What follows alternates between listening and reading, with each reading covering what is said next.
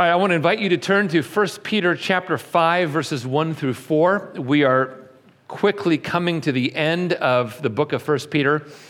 And in the passage we look at this morning, he talks about spiritual leadership, and I want to give you a basic introduction to spiritual leadership.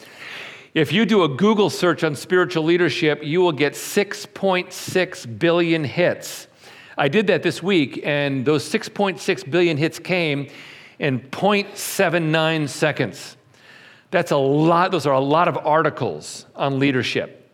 And you wonder, why are people so interested in leadership?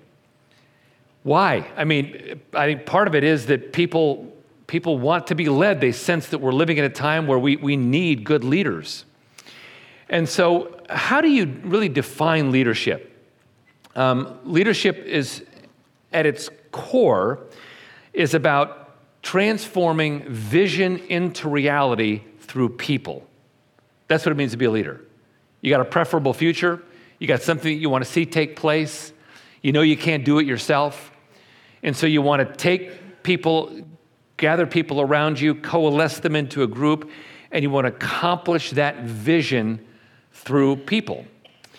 If you look at who the great leaders are, you see people like this: Winston Churchill, Nelson Mandela, Mother Teresa, Abraham Lincoln, Steve Jobs. It's interesting that if you Google great leaders, the same leaders tend to come up on most of the lists, and these guys are included in most of the lists. You also have this person, Jesus of Nazareth, the one who split history into BC and AD. And so leadership is something that is just, people are thinking about it. People are thinking about it these days. But if you look at these leaders here, you think, what's the common denominator? I mean, these are Nelson Mandela, such a different person than a guy like Steve Jobs, such a different kind of leadership than what Jesus did. What's the common denominator? Is there a formula? Well, there's no formula for leadership.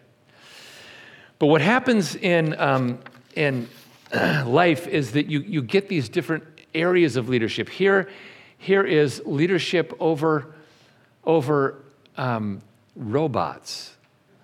That kind of leadership is very different than leadership over an NFL team. Or leadership over the New York Police Department is different than leadership of a women's volleyball team. So there's just all this diversity to leadership. I want to talk about the kind of leadership this morning that we could say is spiritual leadership. Spiritual leadership is something that God calls all of us to. Everybody in this room at some level is a spiritual leader. As a mom or dad, you provide spiritual leadership to your kids. As a spouse, you provide spiritual leadership to your partner. As a friend, you provide spiritual leadership informally to other friends. If you are in a small business or corporate setting, by the way that you live your life in that setting, you are providing a measure of spiritual leadership. People are going to see what a Christian is like by observing your life. So what does it mean then to be a spiritual leader? Well, that's what Peter talks about in this concept of shepherding in 1 Peter 5, verses 1 through 5. So I want to talk about that this morning.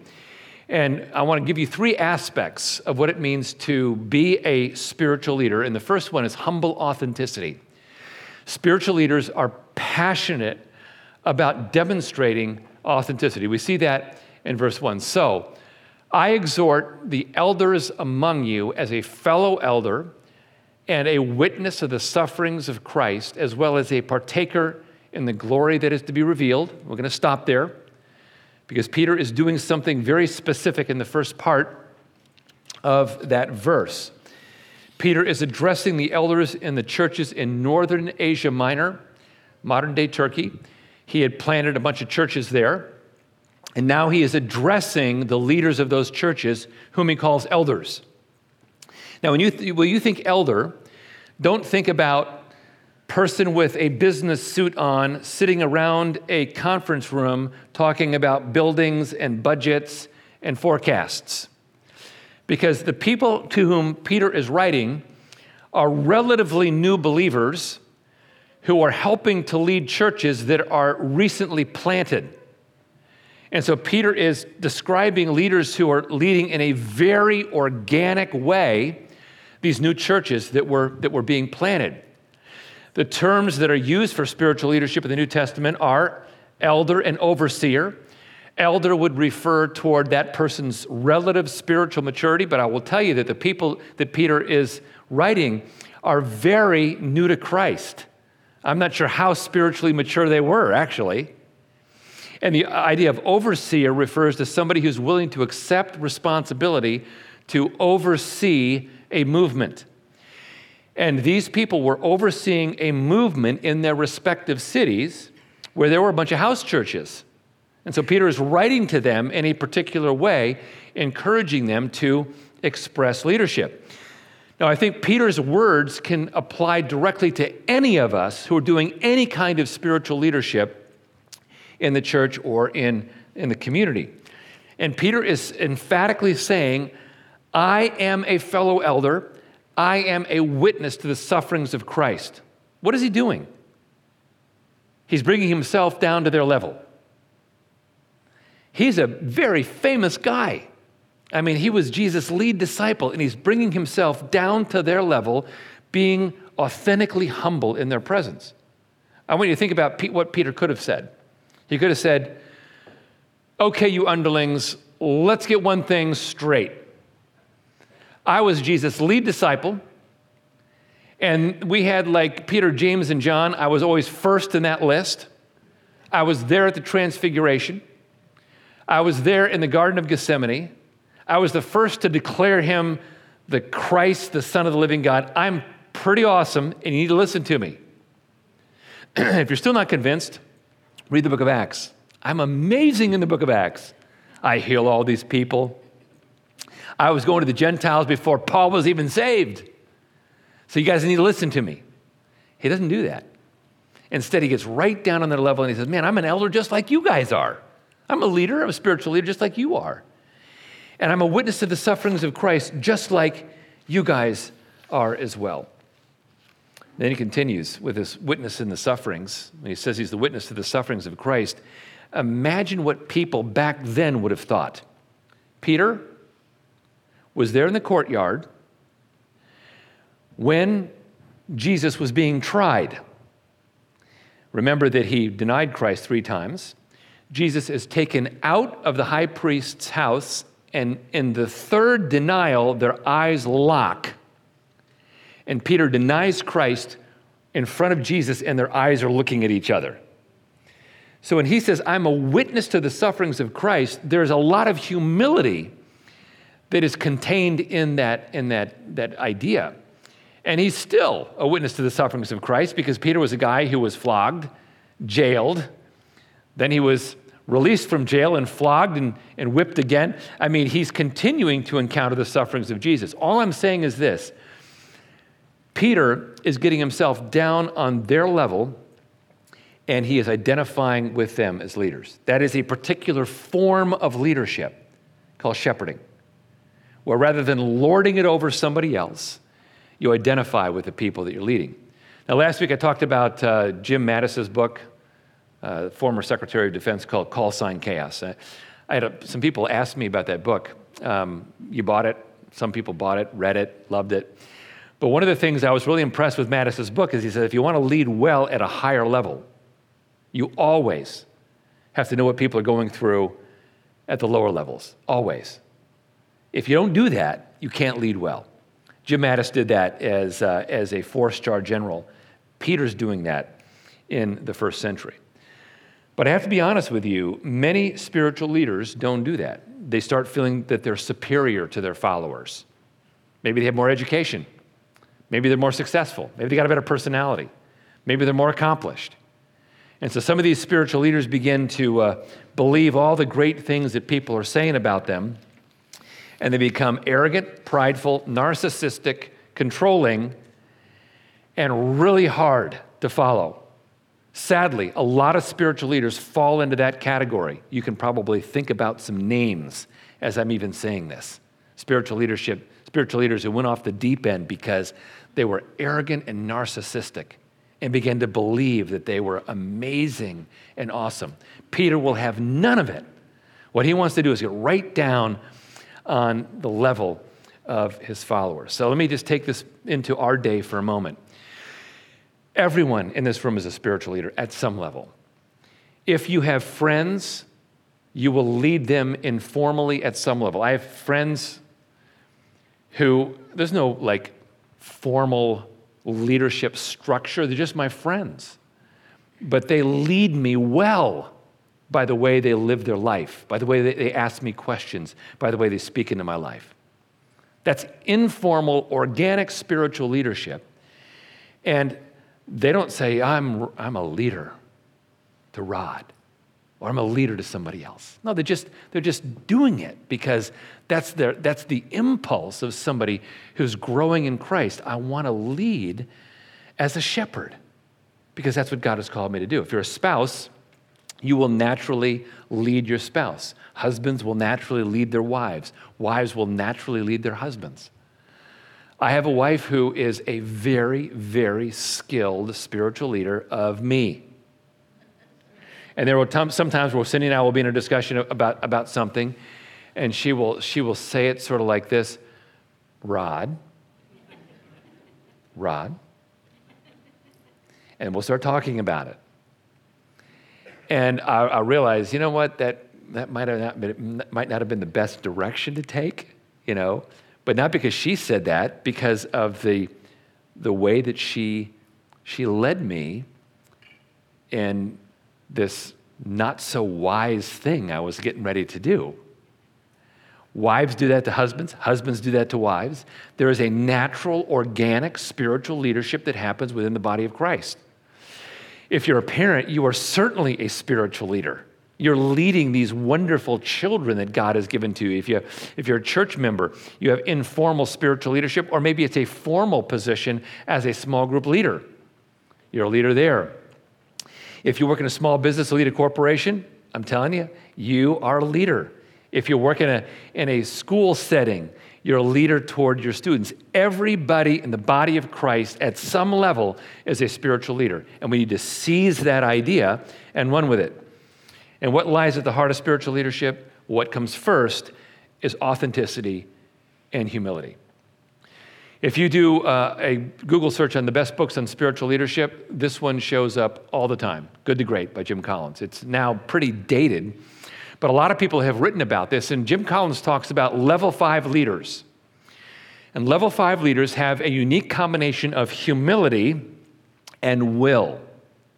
He calls it professional will. Humility, personal humility, and professional will. Now, his paradigm was sort of tested in the leadership literature, especially in the Harvard Business Review. And many people have come back and said, nope, what Collins said was spot on. The best leaders are those who have professional will coupled with personal humility. It's very similar to the paradigm that Peter is offering in 1 Peter chapter 5, verses 1 through 4. Now, with that in mind, let's turn to the second aspect of spiritual leadership that Peter points out, and it's visionary patience. I will describe and define visionary patience in just a minute. But leaders engage in a form of humble direction called shepherding. Shepherding, Peter uses the word as a verb, and I'm going to say that visionary patience is wrapped up in this. So here's the verse. Shepherd, the verb, shepherd the flock of God that is among you, exercising oversight, not under compulsion, but willingly, as God would have you, not for shameful gain, but eagerly, not domineering over those who are in your charge, but being examples to the flock. Let's drill down into what this leadership paradigm implies. The first thing that it implies is that people are sheep. Sheep are very dependent creatures. They are not fast runners. My daughter's roommate, when she was at Baylor University many years ago, raised sheep. And she taught the sheep to jog with her. And so you could see her jogging in the morning, and the sheep were jogging right beside her.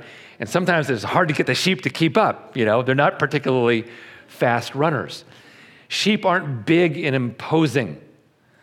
They don't look fierce. I was raising my son's German Shepherd Malinois mix, and this dog, when he wanted to look angry, he could. Like, he could lift up his jowls, and you would see these fierce teeth. But the dog was very nice, but he looked mean when he would do that. He looked like he could scare people. Sheep aren't like that. They don't pull back their jowls, revealing sharp and dangerous fangs. They are timid. They instinctively flock together with the idea that if you got a big group, you're less pervious to some bad wolf or something like that. And if they don't have a good leader, they will make very poor decisions. There's a story that comes out of Turkey in 2006 where a man who had a very large flock of sheep was leading them along a ravine, and there was a bridge in the ravine that was not a safe bridge, and the sheep were going along, and they turned onto the bridge, and the lead sheep fell off the bridge into the ravine and died. The second sheep falls into the ravine and died. The third sheep falls into the ravine and dies. The fourth, the fifth, the sixth, 400 sheep fell down into the ravine and died. Somebody lost a lot of money on those sheep that day. But sheep do dumb things. They get themselves into trouble. And that happens in the body of Christ. Sheep make bad decisions. Sometimes they make bad decisions sexually. They develop habits. They do things that they shouldn't do. They hurt people in the process. And Paul mentions this in 1 Corinthians chapter 5, where a guy got involved in a relationship that even the pagans weren't sort of involved in. And that says a lot if you're living in Corinth. People can get in trouble sexually. They can make poor decisions. They can make poor decisions financially, where they get into too much debt, or they get into a cycle of overspending, or they begin having problems managing their cash flow. They get into make stupid decisions financially. This is what happened to the co-worker of the Apostle Paul. His name was Demas. And Demas, it says, fell in love with this present world, and he went to Thessalonica. That was a tax-free city. He wanted to make his fortune. He got into trouble financially. You can get into trouble with pride. There was a guy in the book of 3 John named Diotrephes. And John says, Diotrephes always loves to be first. He's a really controlling guy, and he won't listen to anybody else in authority. So sheep can get into trouble in all sorts of ways. But here's the deal. If you're going to be a shepherd, you have to tolerate some measure of chaos among the sheep. That's part of the leadership, the responsibility, the job description of a shepherd is you've got to tolerate chaos among the sheep. Over the years, I've had a number of friends who are pastors, and I've heard them say something like this. They've said, I am so frustrated with members of my church. I'm so frustrated. They are just not growing in Christ. They're making stupid decisions. I'm so frustrated. I can't get them to move along the path of Christ-likeness. I'm so frustrated with them. I can't control them into Christ-likeness. Do you hear a problem there? Yeah, the problem is, if you're a shepherd, there's going to be some measure of chaos. People are going to do dumb things. And part of the job description of being a spiritual leader is you have a healthy toleration for chaos. And you're willing to go with it and speak grace and truth into that chaos. And so let's think about how this works in your family. Your kids are sheep. Young children do strange things. We were in Seattle at my daughter-in-law's house, and my granddaughter had leaned over the railing on the second floor. She'd written her name, Lucy. And her father says, Lucy, did you write your name on the wall? No. Well, who wrote your name, Lucy, on the wall? I don't know. Why would you do that? Just because it can be done. Kids are sheep, and they do weird things. Teens are certainly sheep, and they do weird things. Sometimes they do weird things with cars. Sometimes they do weird things with fire. Sometimes they do weird things with texting, and they get into trouble. And you as a parent go, like, what were you thinking? Well, they were sheep. And sometimes sheep do crazy things. Sometimes spouses are sheep. I've talked to a number of couples, and one spouse will say, my husband was away from Christ for about 5 years, and it was a really, really hard time. Man, I was on my knees all the time praying that he would come back.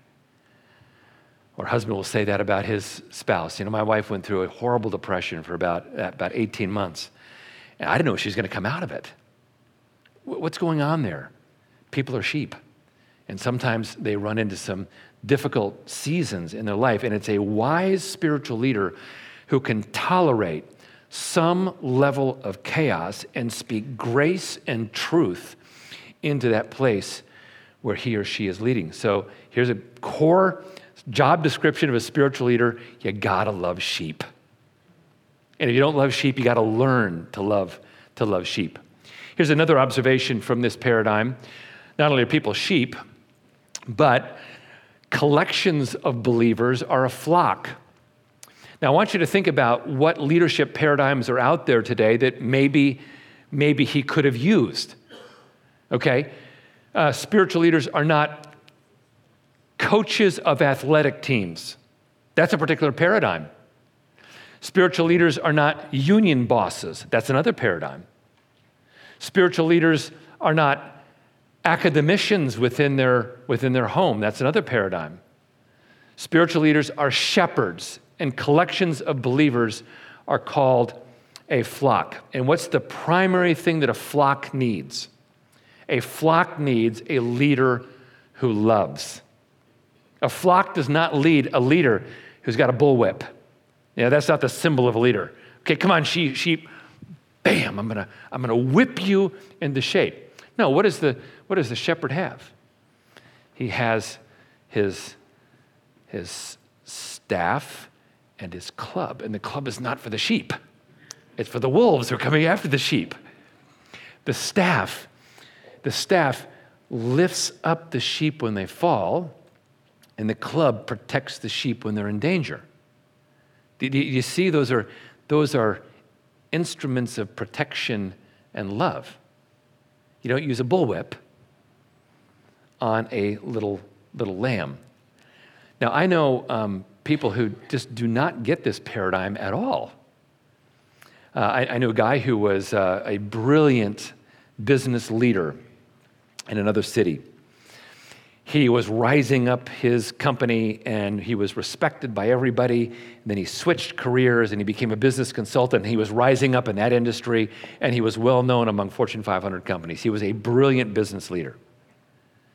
So he thought he would take his same managerial prowess and power into his home and apply it to his son. And he was going to manage his son into excellence and manage his son into success. And his son was a very sensitive artist who loved music and loved the graphic arts. And he just crushed his son because he applied his managerial paradigm within his family. And what you need in a family is the shepherding paradigm, because kids are sheep and they need to be loved, and they need an environment of grace and truth where they can be brought up into a place of growth. He didn't get that, and it crushed his son. My dad did something that I continue to deeply appreciate to this day. My dad functioned as a wise shepherd in a particular season of my life. I graduated from Southern Methodist University with a degree in business, and I wanted to go to graduate school.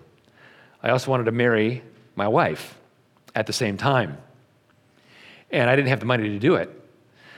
So my dad, who was a very good leader, my dad was president of a company at the time in Milwaukee, Wisconsin, and I knew my dad loved proposals. So I wrote a proposal for my dad. And on a Sunday afternoon, I presented the proposal to him, and I was super nervous about it.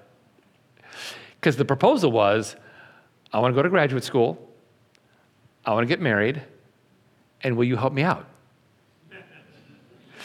And so I presented the proposal, and my dad asked me a series of questions. And the more questions he asked, the more I relaxed. The more I relaxed, the more I shared my heart about who Cindy was, about what the graduate program was, and I felt known by my father. That was a wonderful thing. I felt known by my dad. And at the end of however long it was, my dad, with a lot of kindness, said, "Green light, go for it." And for the next 5 years, my dad was, and my mom, were incredible in the way they helped shepherd me, their adult son, into a place where I would launch. He was being a good shepherd, and I deeply appreciated that. Here's a third observation about this paradigm, and that is spiritual leaders need to constantly check and recheck their motivation. If you see that picture, that sheep has its tongue out.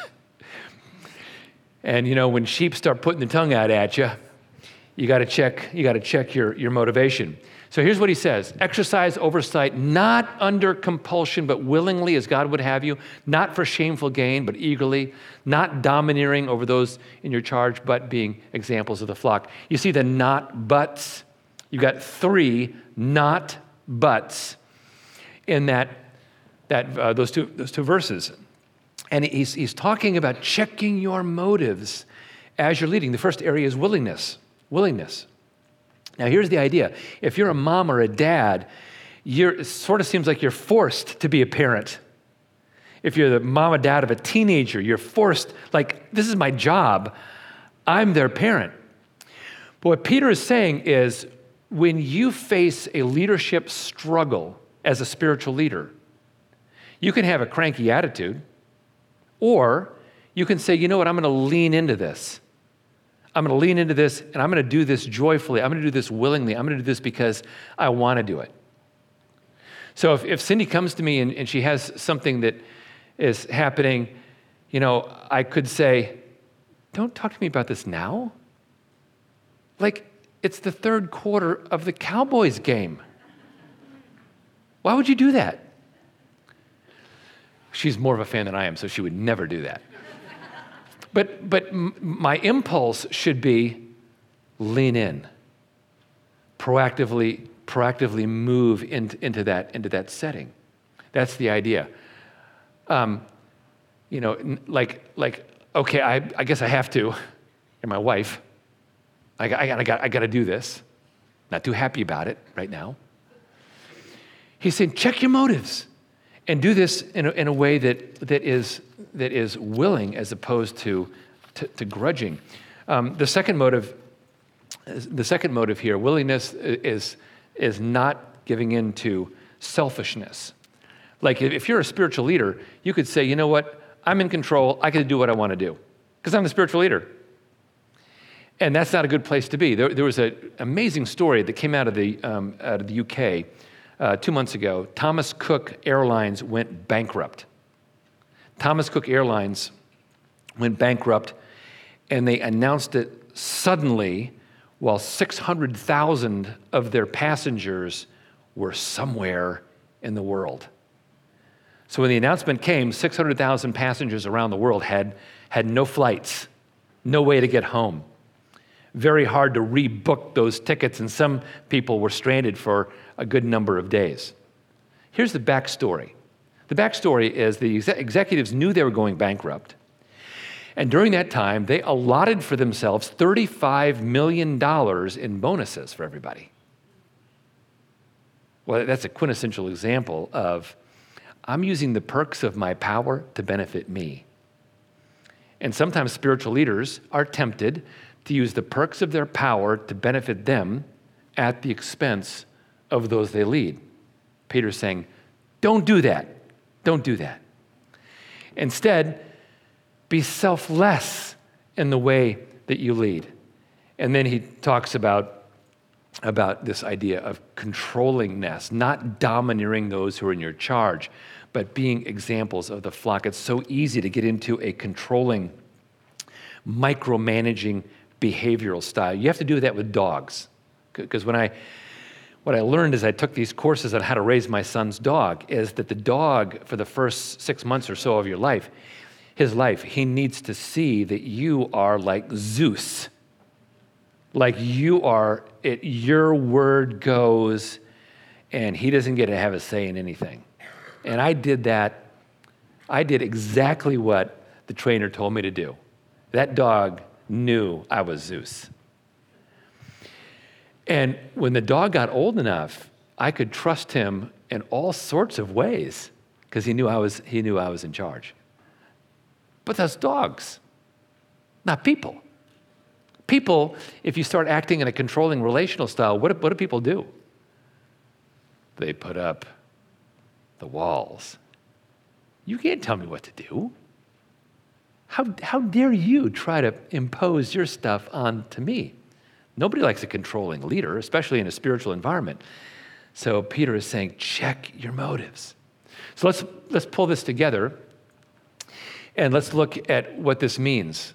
All this refers to a thing that I love to call visionary patience. And visionary patience works like this. It's the ability to see a good future for my friend, my family, my team. I see a good future.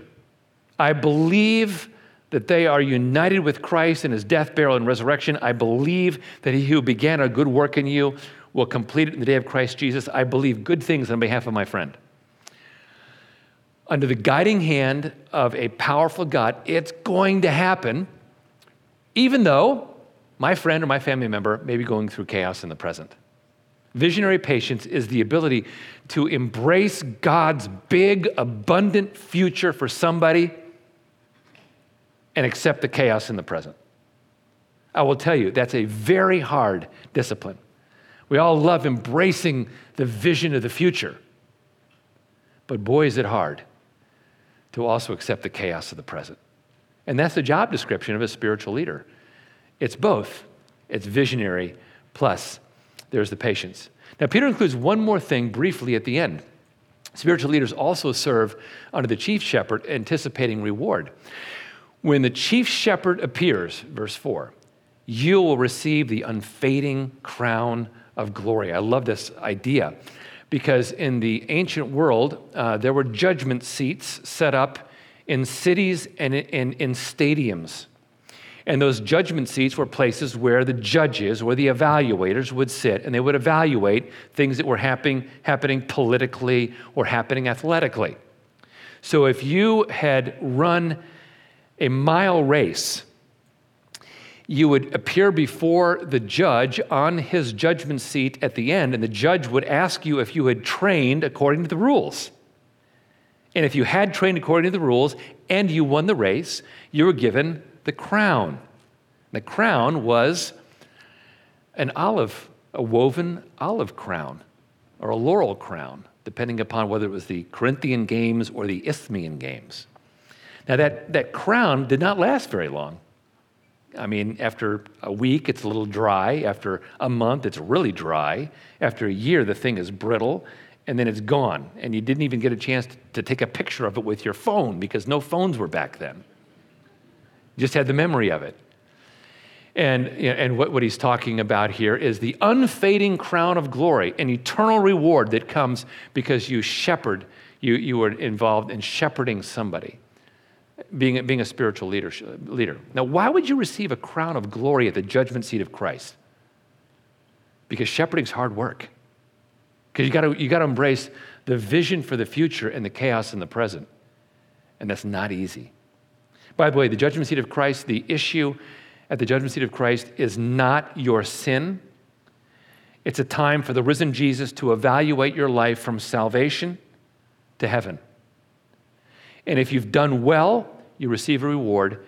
And one of the things you can do well is you can lead people spiritually. With that in mind, let's look at some takeaways about learning to lead. Takeaway number one, identify your primary places for spiritual leadership in this particular season of your life. Our lives have seasons to them. Sometimes you recognize the season. Sometimes maybe you're not so conscious of the season. But our lives always have seasons to them. Sometimes it's the season of young children, Then it's the season of teenagers. Then it's the season of empty nest, or it's a season in your business where you're incredibly busy. Now there's a new season in your business. Our lives have seasons. And so it's important to assess, where is my primary place for spiritual leadership in this season of my life? Maybe it's being a small group leader here at Grace. Maybe it's with your family. My wife got her master's degree in biblical studies at Dallas Theological Seminary, used none of that for about 15 years. Then she came on our staff, and now she's using that degree. But that early season was shepherding our 4 kids. So what season are you in, and where is God calling you to lead spiritually in that season? And I'm just arguing that everybody in here at some level is a spiritual leader, because that's what God calls us to. Make disciples is the Great Commission. Make disciples is about being a spiritual leader somewhere. Second application is this: serve as a spiritual mentor to somebody. I'm putting up here a picture of the Sunriser at Egbert's, because when my son was about 10 years old, I met every Thursday morning at Egbert's, and I would go through a discipleship book with him. And sometimes, Donnie Moreland, I would see you there, right? I'd see you there at Egbert's with my son. Now, Jared's primary reason for being there was not the discipleship, it was the food. It was that. But a while back when my son came home, it was probably a year ago, he found that old discipleship book, and he read through it. He said, "Man, Dad, you discipled me when I was a kid." I said, yeah, it was really fun. It's really fun. It's a great time. But who are you going to serve as a spiritual mentor to? Should be somebody in your family, but it could be somebody in the community.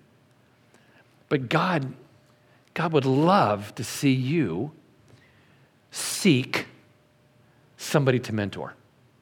That's a wonderful impulse when you're saying, "God, I want somebody to mentor. Will you please provide me with somebody into whose life I can build spiritual depth?" The third takeaway, as you lead, express radical grace. Here's a sheep who got a bucket attached to its head and was running around trying to figure out how to get the bucket off. When you lead spiritually, you will eventually encounter somebody who does a dumb thing or a series of dumb things. That's okay. Sheep are sheep, and that happens. So what you do when that happens is that you learn to express radical grace, and at the same time, you bring in the truth that heals. When you are a conduit of radical grace and the truth that heals, that sheep who got himself or herself into trouble learns how to get out of trouble in the power of God and learns how to move into a new direction. And that's a really good thing. And then the final takeaway is, please maintain a robust view of the supernatural. One of the things I just love about the discipleship process is when I know somebody well enough to be honest with me, and they say, I've done some pretty rough things. And they tell me about some of those rough things. And then I come to see the power of God give them the strength to build new habits, to build a new perspective, to make new choices. I love seeing that, because in my role as a spiritual mentor, seeing the power of God change somebody's life has given me great confidence in the power of God to change anybody's life. But when you're doing spiritual leadership, you've got to maintain a robust view of the supernatural. If you want to be a really great leader, go coach an NFL team. You'll be awesome. You won't be Bill Belichick, but most people are not going to coach NFL teams. If you want to be a great leader in God's sight, this is what it comes to. Learning how to engage in genuine, authentic, humble spiritual leadership where you learn to love sheep. Tell you what, the thing I would love about our church is if more of us said, you know what, that's what I want. I want to be a spiritual leader to somebody. I want to be a disciple maker. I want to lead a small group. I want to lead somebody spiritually, helping them to grow into the likeness of Jesus Christ. That's my desire for our church, is that more of us would sense that impulse and go, that's me, count me in. I want to see that happen. Let's stand for a closing prayer.